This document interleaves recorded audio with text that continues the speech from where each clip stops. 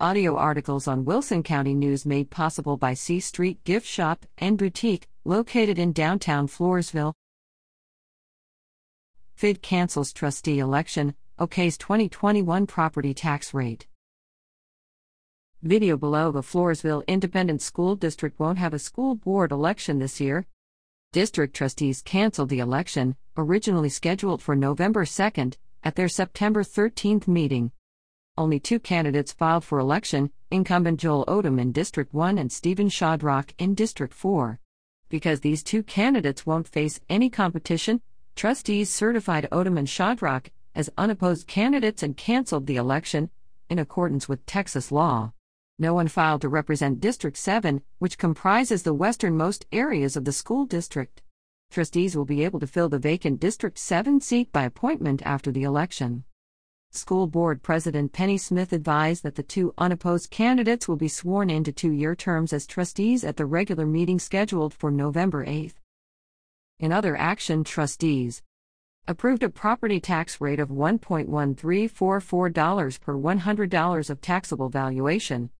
Approved annual plans for campus improvements as presented by the principals of the high school, middle school, elementary schools, and alternative school. Approved a private offer received on trustee property in the 900 block of 2nd Street, measuring less than 40 by 30 feet in size, for less than its taxable value. The offer must be accepted by all taxing entities. Approved an interlocal agreement with the Carnes-Wilson County Juvenile Justice Board. Approved, for the 2021-22 school year, 8 additional paid leave days for district employees who test positive for COVID-19 and can show documentation.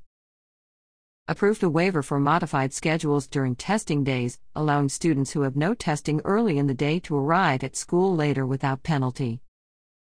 Agreed to include further consideration of recording and live streaming trustee meetings on the next future meeting agenda. Floresville ISD Board Members.